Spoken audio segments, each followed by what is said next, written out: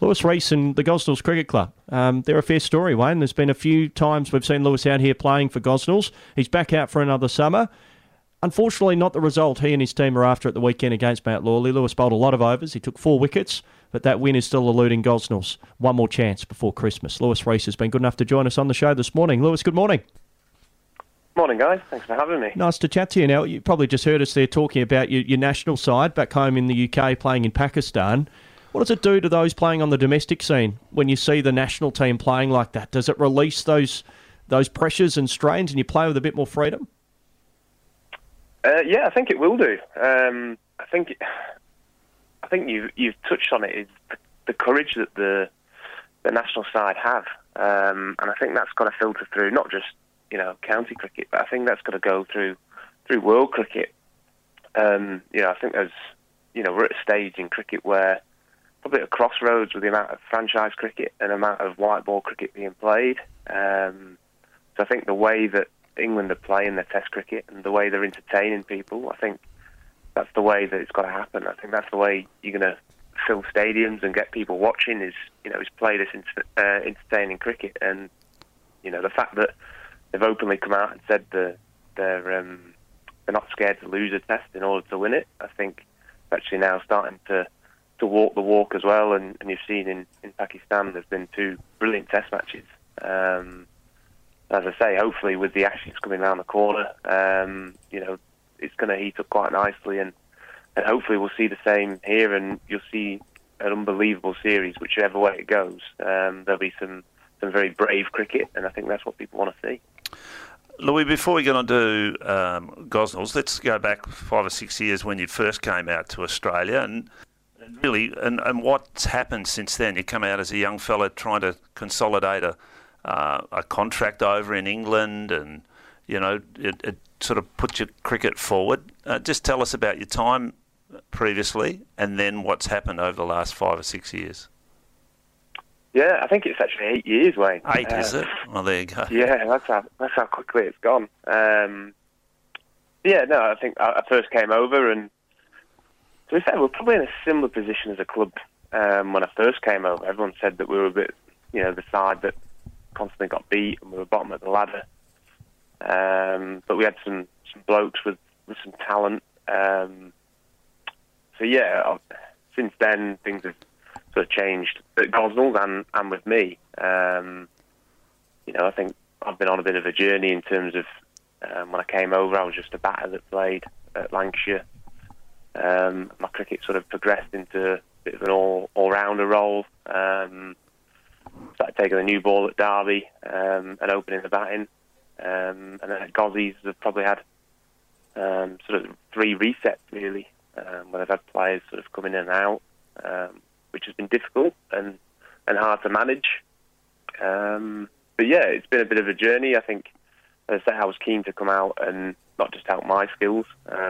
It's always a selfish move when you come out to Australia, trying to work on your own skills and trying to improve yourself further, but also to help the club and try and push the club forward again after what's been a difficult couple of years for them. Louis, how significant back home was that move from Lancashire to Derby for more opportunities and to play county cricket and give yourself, I guess, the best chance of furthering your cricket? Yeah, it's been massive for me. I probably got to a stage at Lancashire where my cricket was beginning to dry up a little bit. I needed that fresh change and a challenge away. And I went to a club that sort of welcomed me with open arms. And, I went there at the end of 2016 and, we're 6 years on and whatever, and I've loved it. It's given me masses of opportunity. They've backed me all the way, and it's taken my cricket around the world. I had 2 stints in Bangladesh Premier League, playing franchise cricket there. I've played in the 100, and you kind of think, well, would that have happened if I stayed at Lancashire? So yeah, I've been extremely lucky and very fortunate. Hopefully, I've got a few more years left in me. But yeah, it's been a journey that I've loved, and I know we're building something at Derby at the minute. We're getting, we've got Mickey Arthur as coach, and we're beginning to build a squad that hopefully can push for in all competitions. But we got through to to the quarterfinals again in the 2020, and it's a competition that we're slowly getting better and better at. There's a lot of intrigue in Mickey Arthur. He's well-travelled. He's coached internationally for a number of different teams, Sri Lanka, Pakistan, Australia, South Africa, West Australia over here in state cricket, and now coaching at Derby. How have you found it? He's got a lot of cricket IQ. Yeah, he's very passionate, very passionate. He drills the lads quite hard. But he's someone that sort of pushed the club forward with how he wants to play his cricket. It's tough cricket, and yeah, with last year the lads responded well, and I think that's what we need. Is we had a difficult 2021.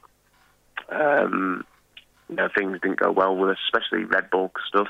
But then last year he's able to come in. Well, this year, sorry, he's able to come in and sort of change the emphasis of the club and change the energy.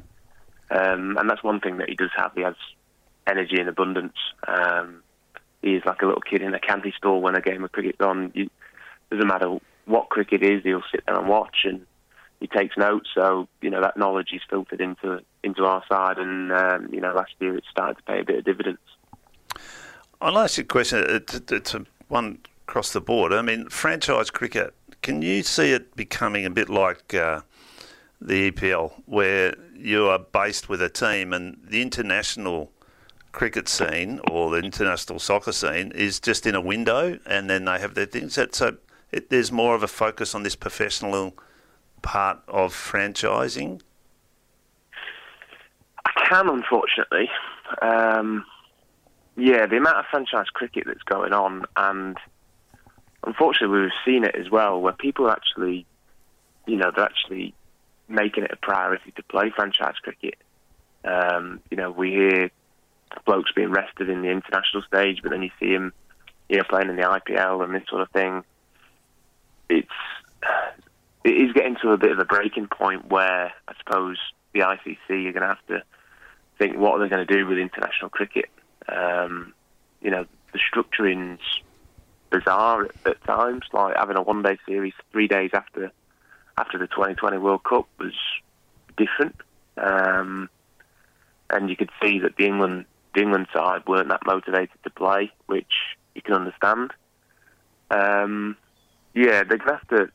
They're going to have to touch on this, because if not, they'll end up losing international cricket, and they'll lose international players. You see the West Indies with, a lot of the time they play their B side because blokes just want to go and play franchise cricket and earn more money, which again I can understand, as hard as that is to see. But yeah, it's going down a bit of a path that needs addressing, and hopefully that they can come to some sort of arrangement where it's not going to affect the quality of international cricket, because ultimately when people want to watch international cricket, they want to see the best players available, entertaining the crowds, and it needs to be a hard-fought series, whatever that is, whether it's red ball or white ball. But yeah, I think at the minute franchise cricket seems to be enticing more and more people because of the amount of money it's paying. Reece is with us. He's playing at the Gosnells Cricket Club, but plays his cricket back home in England for Derbyshire. He's just told us a little bit about the county, and Mickey Arthur, who's been in the role for the last 12 months as coach. Louis, you've come out here to Gosnells where you've had some success in the past from a team point of view, but team success has eluded Gosnells for a while now. How do you keep the morale and the spirit up in the group when they've gone through a really challenging period over the last 18 months or 2 years? Yeah, it's an interesting question. And at times it's hard work. But it's trying to make them realise that they're on a bit of a journey, and trying to make it that, you try and be as realistic as possible. They know that at the minute these wins are tough to come by.